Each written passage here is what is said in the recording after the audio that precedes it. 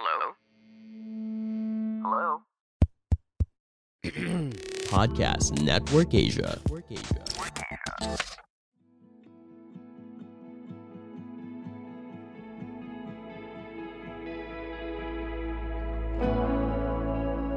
Hi guys, it's me again, your co-host for this podcast, Bethel. At today, may bago ulit tayong kasama. And he is JP. Hi JP, kamusta ka?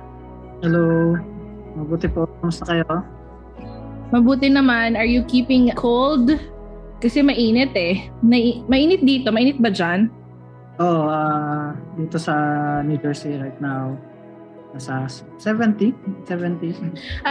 Ay, hindi. Well, compare dito sa amin, nasa 100 kami. So, sabi dun sa, nasa 100 degrees 100. kami ngayon. Yes. So, mas mainit ngayon dito kasi sa Pilipinas. So, ako ay nasa loob lang at hindi ako lalabas as much as possible. Ano pala ngayon? 90 pala ngayon, 90. Ayun, mainit din talaga dyan. So, ingat-ingat. Inom ng maraming tubig.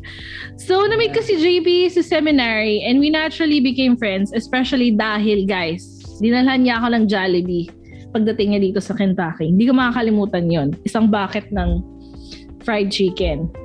No, alay yun, alay. Yeah, alay. So, si JP, sabi niya nga, nasa New Jersey ngayon and he is a pastor of a Filipino church and also a doctoral student. So, isa na namang achiever, guys. So last week, kung napakinggan niyo yung episode natin, we talked about what it means to have ambition and to be an achiever. So ngayon, meron na naman tayong isang guest na ganito rin yung kanyang lifestyle. And galing din si JP sa Pilipinas. JP, ilang years ka na nga dito sa US? Oo, tama yung pagiging achiever, restless, no? Sometimes na parang gusto mo na lang i-reach yung mga dreams mo. Anyway, nandito na ako sa US for 2.5 years. Yes. Exactly 2.5 years. Yeah. Sakto, naalala ko, pagdating mo dito, biglang nag-pandemic, no? So for the most part, you've been here during the pandemic. Yeah.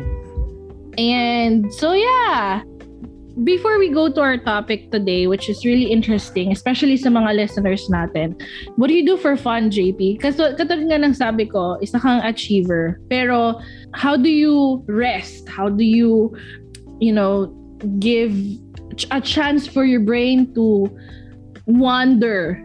Yeah.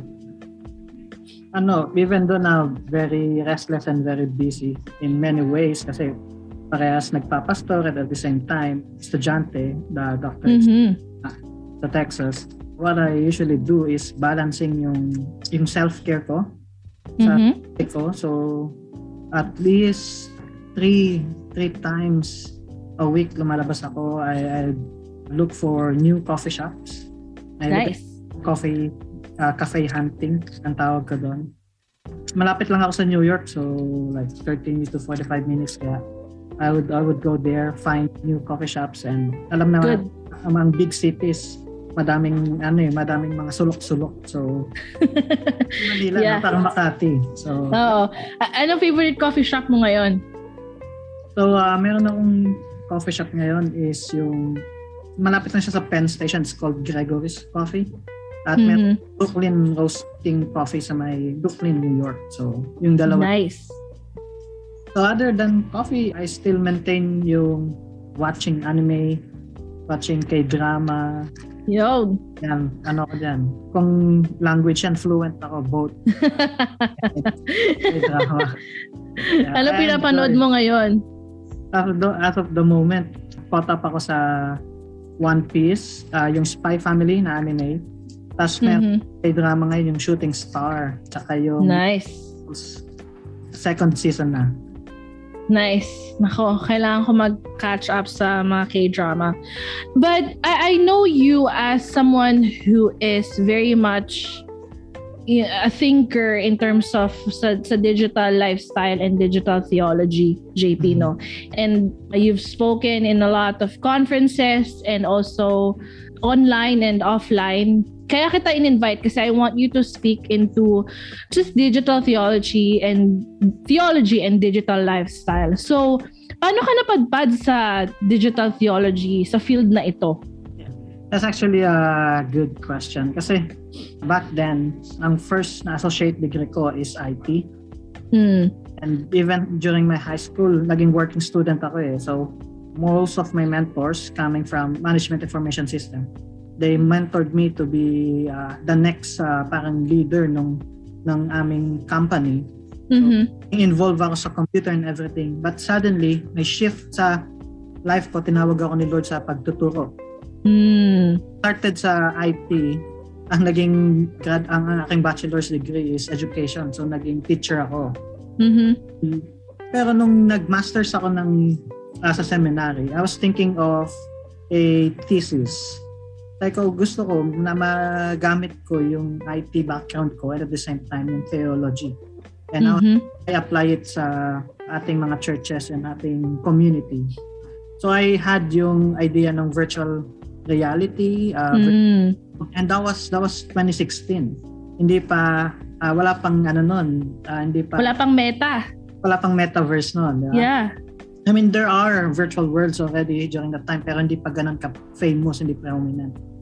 So I had that yung thesis na yon, pero sadly dahil nasa Philippines ako, hindi naman siya sad observation, pero dahil nasa Philippines ako, marami pang hindi ready for that kind of theology.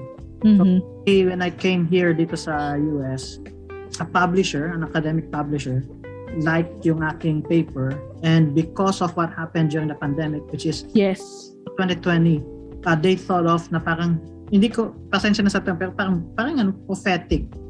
Yeah. Parang na-predict mo ba yung future?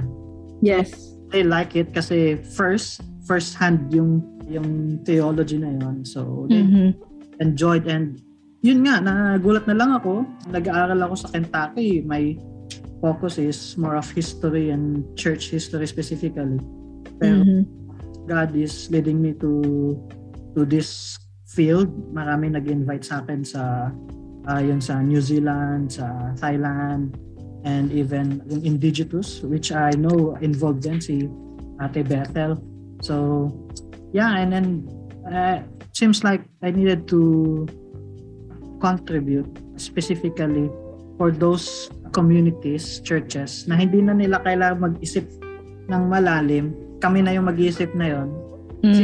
Yung mismong take benefit out of the works that we... Of course, alam niya Ate Bethel yan ang goal natin, to serve them through our mind, di ba? Yeah. And on that note, bakit kailangan natin pag-isipan yung digital lifestyle natin? Kasi di ba parang, it's part of our culture. May cellphone, pati mga bata may cellphone ngayon, may social media. Yung mga shows, Cocomelon, yung mga bata talaga very much yung screen time nila, no? Kung magbibigay tayo ng statistics ngayon, which I know you have more statistics than I do, is makikita natin na kailangan talaga nating pag-isipan. But why? Why do you think we have to? So first, tama ka, yung out of the world population, we have almost 65%. 65% ng world population are online. Nasa online na tayo lahat. Majority yun, no? Majority. Email, paggising mo, Alexa, turn on this, di ba? Check mo agad yung Facebook mo, And I think, Bethel, you can relate to this. Yung feeling of us conforming to culture because others are doing it, di ba? Parang yung mob mentality na. So ito yung trend, ito yung hashtag ngayon. So you would also do that. So we are embracing it uncritically. Yeah. Sadly, we belong, tayo, almost the same age naman tayo. So we belong sa millennials group. But sadly, and this is a book written and published last year from MIT plus yung Lancaster University. So sabi nila doon, yung generation ng Gen Zers, they call it Gen Zers or post-millennials, yung mga Gen Zs, they are the generation right now na no one taught them, walang nag-guide sa kanila how to navigate digital life. So even yung Gen X, I'm not generalizing, pero this out of strong supported statistics and study.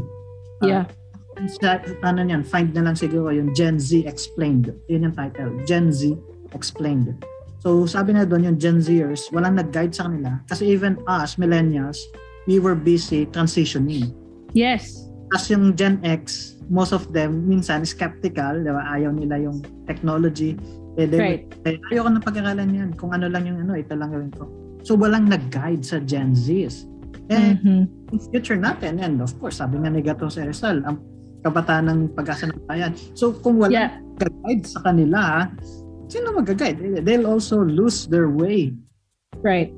This is very important in tackling yung ganitong mga digitality, yung culture, and even yung future ahead of us.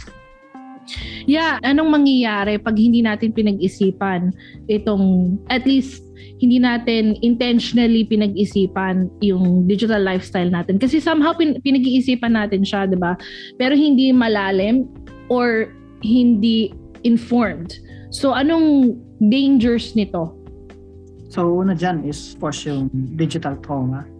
Yung masyado. Dahil lalo na nung time na nag-transition yung educational systems line. Naging, I call it trauma because most of us, especially, di ba, sa ating state, most of us, we are not ready during that time. Mabagal internet natin, hindi lahat devices to connect, hindi lahat may access sa internet. Bukod sa mabagal na nga, wala pang access sa internet. And all they just transitioned without merely thinking dun sa mga, so hindi siya inclusive, you know? Right. Ayun yun yung idea doon. So pag tayo as of course as people who are informed in this kind of stuff, we would like sana na yung digitality hindi siya exclusive lang sa mga may kaya, pero maging inclusive siya for everyone. Right.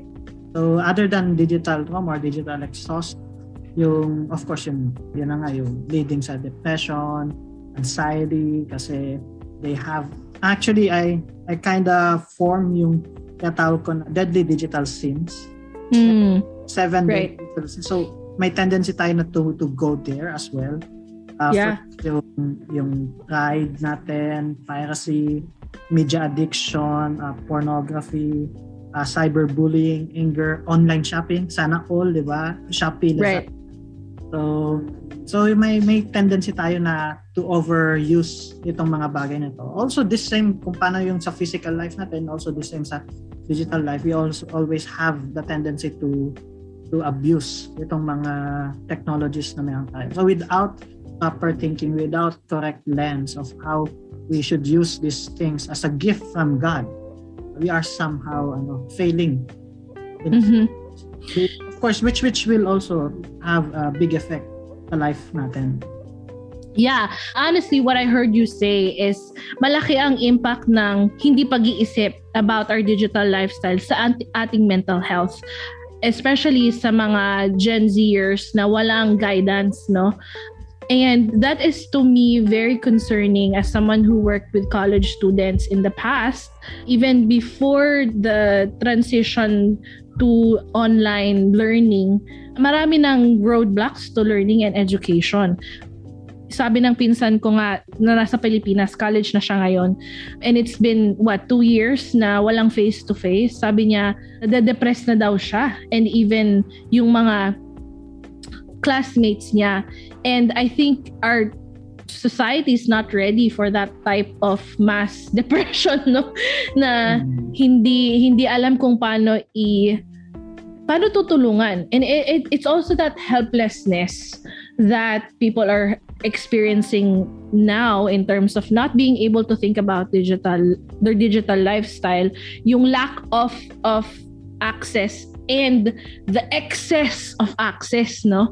I think are two very good summary of why it's dangerous if we don't think about our digital lifestyle. So JP, I know you've had a lot of time to think about this, and alam ko, our listeners are also very concerned about this. So ano yung mga tips na pwede mong ibigay sa ating mga listeners so that they can have a better way of thinking about this and also better way of living in this highly digitalized world? Yeah. So, meron akong 3 tips, and hindi to yung very practical in a sense. Sure. Yung recent study ko, yung recent research ko, it's about determining kung yung generation ba natin, both millennials and Gen Zs, do we treat ba yung digital relationship, digital connections as authentic relationship? So nung nag-survey ako and I did some interviews and about 140 and even 40 people talked to me, and when I realized that most of us, we treat it as authentic relationship. So, yes. The first tip ko talaga is we should accept and treat na yung digital connection and digital relationship that we have is authentic. Kasi if you have yung ganong thinking, it would also shape how you act, how you connect, how you converse, how you dialogue sa mga tao na kausap mo sa Facebook, sa social media, sa Zoom, and even sa Metaverse, kahit sa Altspace VR. So every time, sabi nga dun sa Altspace VR, in every avatar is a person behind. So sa bawat like and reactions sa Facebook mo is a person na meron dun sa kabilang banda, which is we should take note of that. So yun yung first tip ko, accept and embrace nyo na authentic talaga yung relationship na meron tayo sa digital space. Yeah. I have a question on that. What is the opposite of authentic relationships? You said something about, that person, kailangan natin i-treat siya as an actual human being, right? So ano yung opposite ng authentic relationships? So of course, yung inauthentic relationship is you would be indifferent dun sa tao. Na minsan, makakasalita ka, nag-comment ka without thinking. Yeah. Sakit ka kasi akala mo wala lang yun, akala mo post lang yun, akala mo walang emotion doon, but actually there's much more emotion doon kasi lalo yung anxiety na ano ba kaya yung tinutukoy niya, lalo na yung emoji natin minsan hindi enough yung emoji, diba? So kailangan mas maging detailed pagdating sa mga memes and emoji. So yung mga ganong side, and sadly nakakalungkot, marami especially sa communities and churches, they don't treat yung digital spaces and digital relationship as something authentic.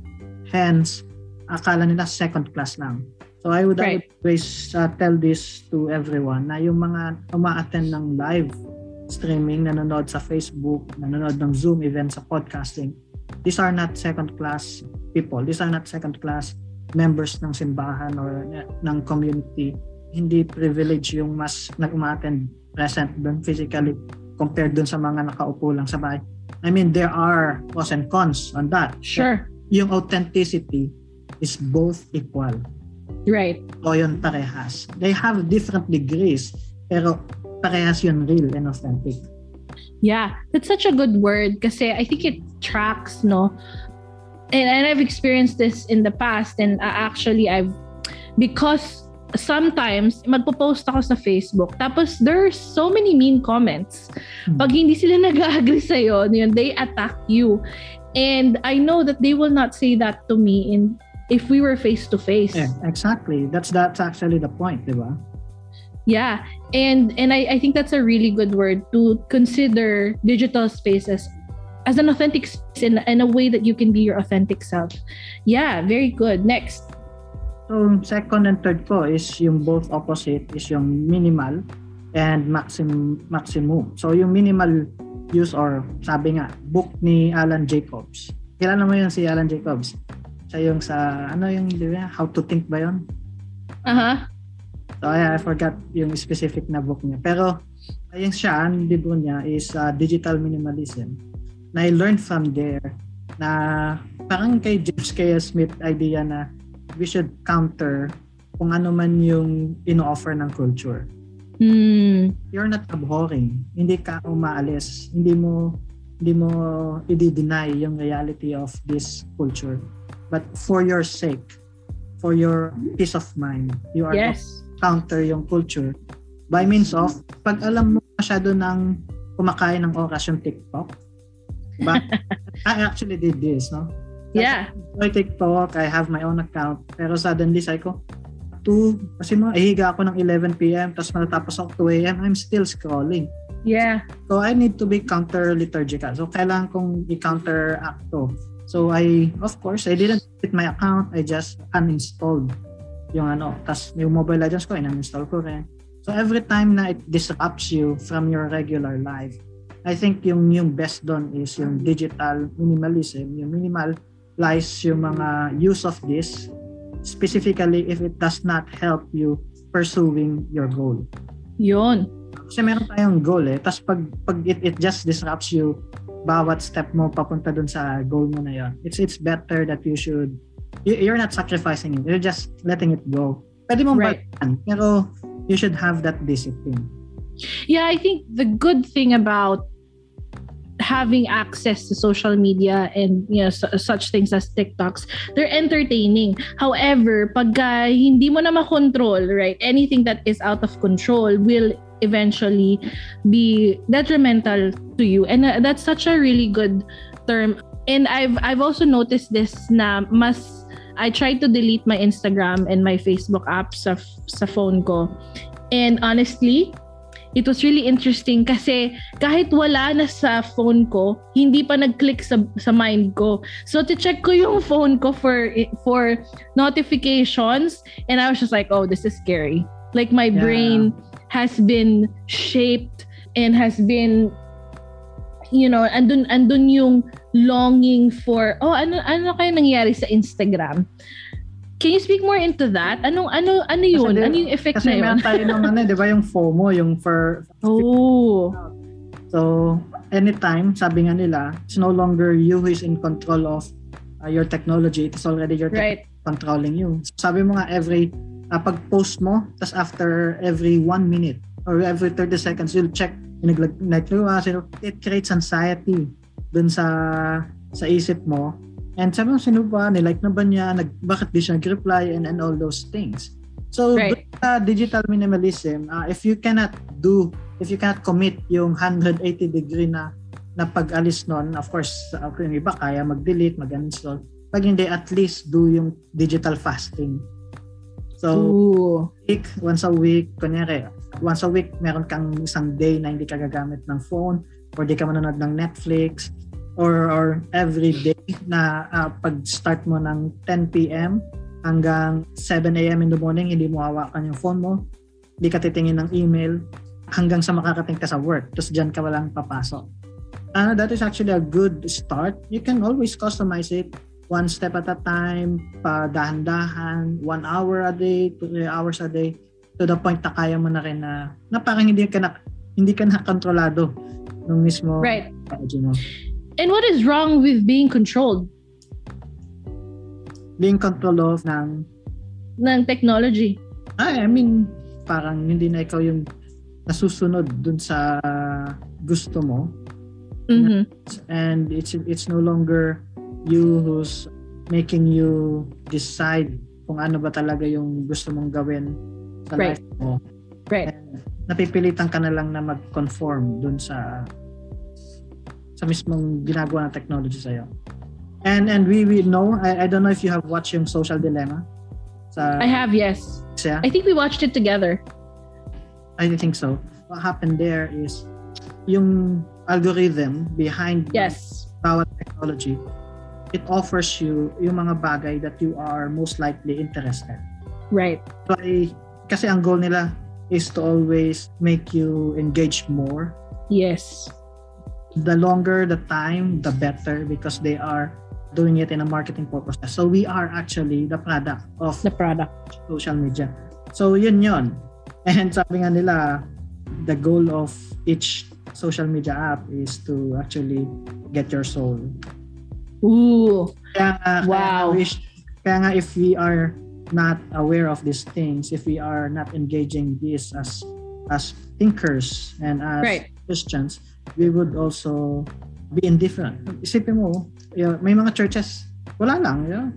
Nakita nila yung mga kabataan, they are spending time. I don't call it addicted.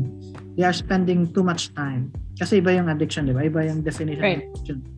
So they're consuming yung time nila, and tayo, wala tayong safety nets. Right. That's why I love yung isa si Ken Baldo, if you have heard about her. APNTS, thesis niya, ang isa sa recommendation niya, na sana in a conventional level merong parang commission or committee that would give us recommendations on parang children's safety terms, safety nets, how to use internet. Right. That would be helpful. Yeah. And yung listeners namin sa Grow Deep, JP, are very serious about their growth. Kaya nga sila nakikinig sa Grow Deep podcast. And guys, kung hindi nyo pa nasubukan ang mag-fasting digitally, I would ask you to consider it kasi it's really good for your soul, especially kung yung goal nga ngayon na hijack na ng mga big marketing scheme. I call it a scheme kasi it's using people, right, for them to get your soul. So I know you care about your soul, so this is a good step. And so ano naman yung digital, ano yung term mo? May isa pa akong may last pa ako na. Okay, go ahead. Yeah. So yung last tip ko is of course yung maximizing, right. Different kind of technologies, apps, digital apps. Kasi sa sobrang dami, nakakalungkot. Yung isa sa atin, we just prefer one and we use it. Yun lang. Mm-hmm. So, especially for us, we don't settle dun sa idea ng iisa lang kasi sobrang dami po talaga ng apps. And every community, every individual person has their own unique need pagdating sa mga apps na to. So, explore. Yun po. Explore the things that would give benefit not just for you but others and family, devotions. Explore more kung ano pang mga apps na pwede mong magamit when it comes sa pagtulong mo sa community mo. May mga apps na dedicated sa local community. Kunyari, para sa mga I remember may app akong nadaanan na lahat ng sobra nilang pagkain ipipicturean lang nila and a certain person would pick it up. Kasi lahat sa mga sa mga homeless, sa mga walang right. So katulad ko naman last week, itong week lang pala from New York, I was looking for kung saan ko ba pwedeng ilagay yung mga luggage kasi may friends ako na galing sa Israel. So right. I was searching to sabi ko, ang dami palang apps na available for this. And it turned out yung app na nakuha ko, it actually helped dun sa small business kasi yung business na yon, even though hindi yan yung main business niya, they are having yung mga part-time businesses. Right. Help dun sa local small. Right. And ayun ang goal natin, di ba? Helping yung small businesses. Yes. Malalaki. So it's just not just you growing, but also you are helping your community to grow. Yeah. Yung view mo is really helpful kasi most of the time, pagka pinag-uusapan natin yung, masyado kayong nasa digital spaces, let's get rid of everything. Minsan, ganun yung naririnig nating rhetoric. And this is such a healthy way of talking about it kasi may balance. So, yung minimalism and maximizing. Kasi there are also good things about it, right? And the goal here is to use it properly and intentionally and na talagang pinag-iisipan. So, JP, meron ka pa bang gustong i-add sa mga tips mo? So, kunyari ako, bigay siguro hindi na to a tip, more of from experience. Sure. So, meron akong hinahandle na group of youth here sa New Jersey. And most of them are Gen Zs. What we do is at least once a week or twice a month, we play yung isang MMO. It's just a massively multiplayer online game, MMORPG role-playing game. So we meet there online sa isang metaverse. Wow. Is we do a certain task. May isang mission and that helps us sa team building na yon. Yeah. Sino ba yung leader, di ba? You shape yung leaders and you are actually seeing sino yung magaling sa conflict management, sino yung resourceful. So those kind of things, never limit yourself sa kung ano, lalo na ngayon it's actually isipin mo walang gastos yun. Hindi ka bibili ng iba't ibang materials. Everyone has their own phones, everyone has their own laptops, especially dito sa States speaking. So I'm just maximizing yung anong meron sa kanila and we are just using it, especially how we can cultivate more yung relationship na meron kami sa bawat isa. Yeah, absolutely. Si Kuya Denmark, he has kind of a group like that, no? They play games, kahit sino pwede pumasok. And we also did this as a team. Ako, si JP at saka si Kuya Denmark. Si Matt, sorry, team. Tatlo kami and we just played. And even though magkakalayo kami, no, we felt like we were in the same room. So, yeah, it's such a good thing that could also be detrimental pag hindi natin pinag-isipan. JP, thank you so much. I know that this is the topic that you are giving your life and your time to. So thank you so much for what you do. And guys, thank you for listening sa podcast na to. Kung hindi nyo pa kami fina-follow, Digital Spaces, right? Kung hindi nyo pa kami fina-follow, follow us now sa Facebook, IG, and TikTok @SignGrowDPodcast. If you like this podcast episode, please rate us 5 stars. And kung may friend kang sa tingin mo magbe-benefit sa usapan namin na ito today, share this episode to that friend. Guys, we also love to hear from you, our listeners. So if you need advice or you may question kayo or just any feedback, do not hesitate to message us. And finally, this podcast is brought to you by Podcast Network Asia. Guys, hanggang sa muli. Bye! Bye!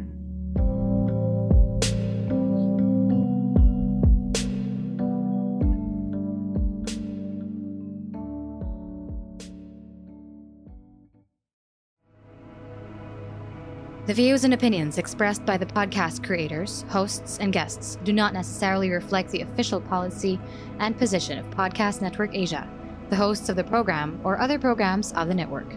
Any content provided by the people on the podcast are of their own opinion and are not intended to malign any religion, ethnic group, club, organization, company, individual, or anyone or anything.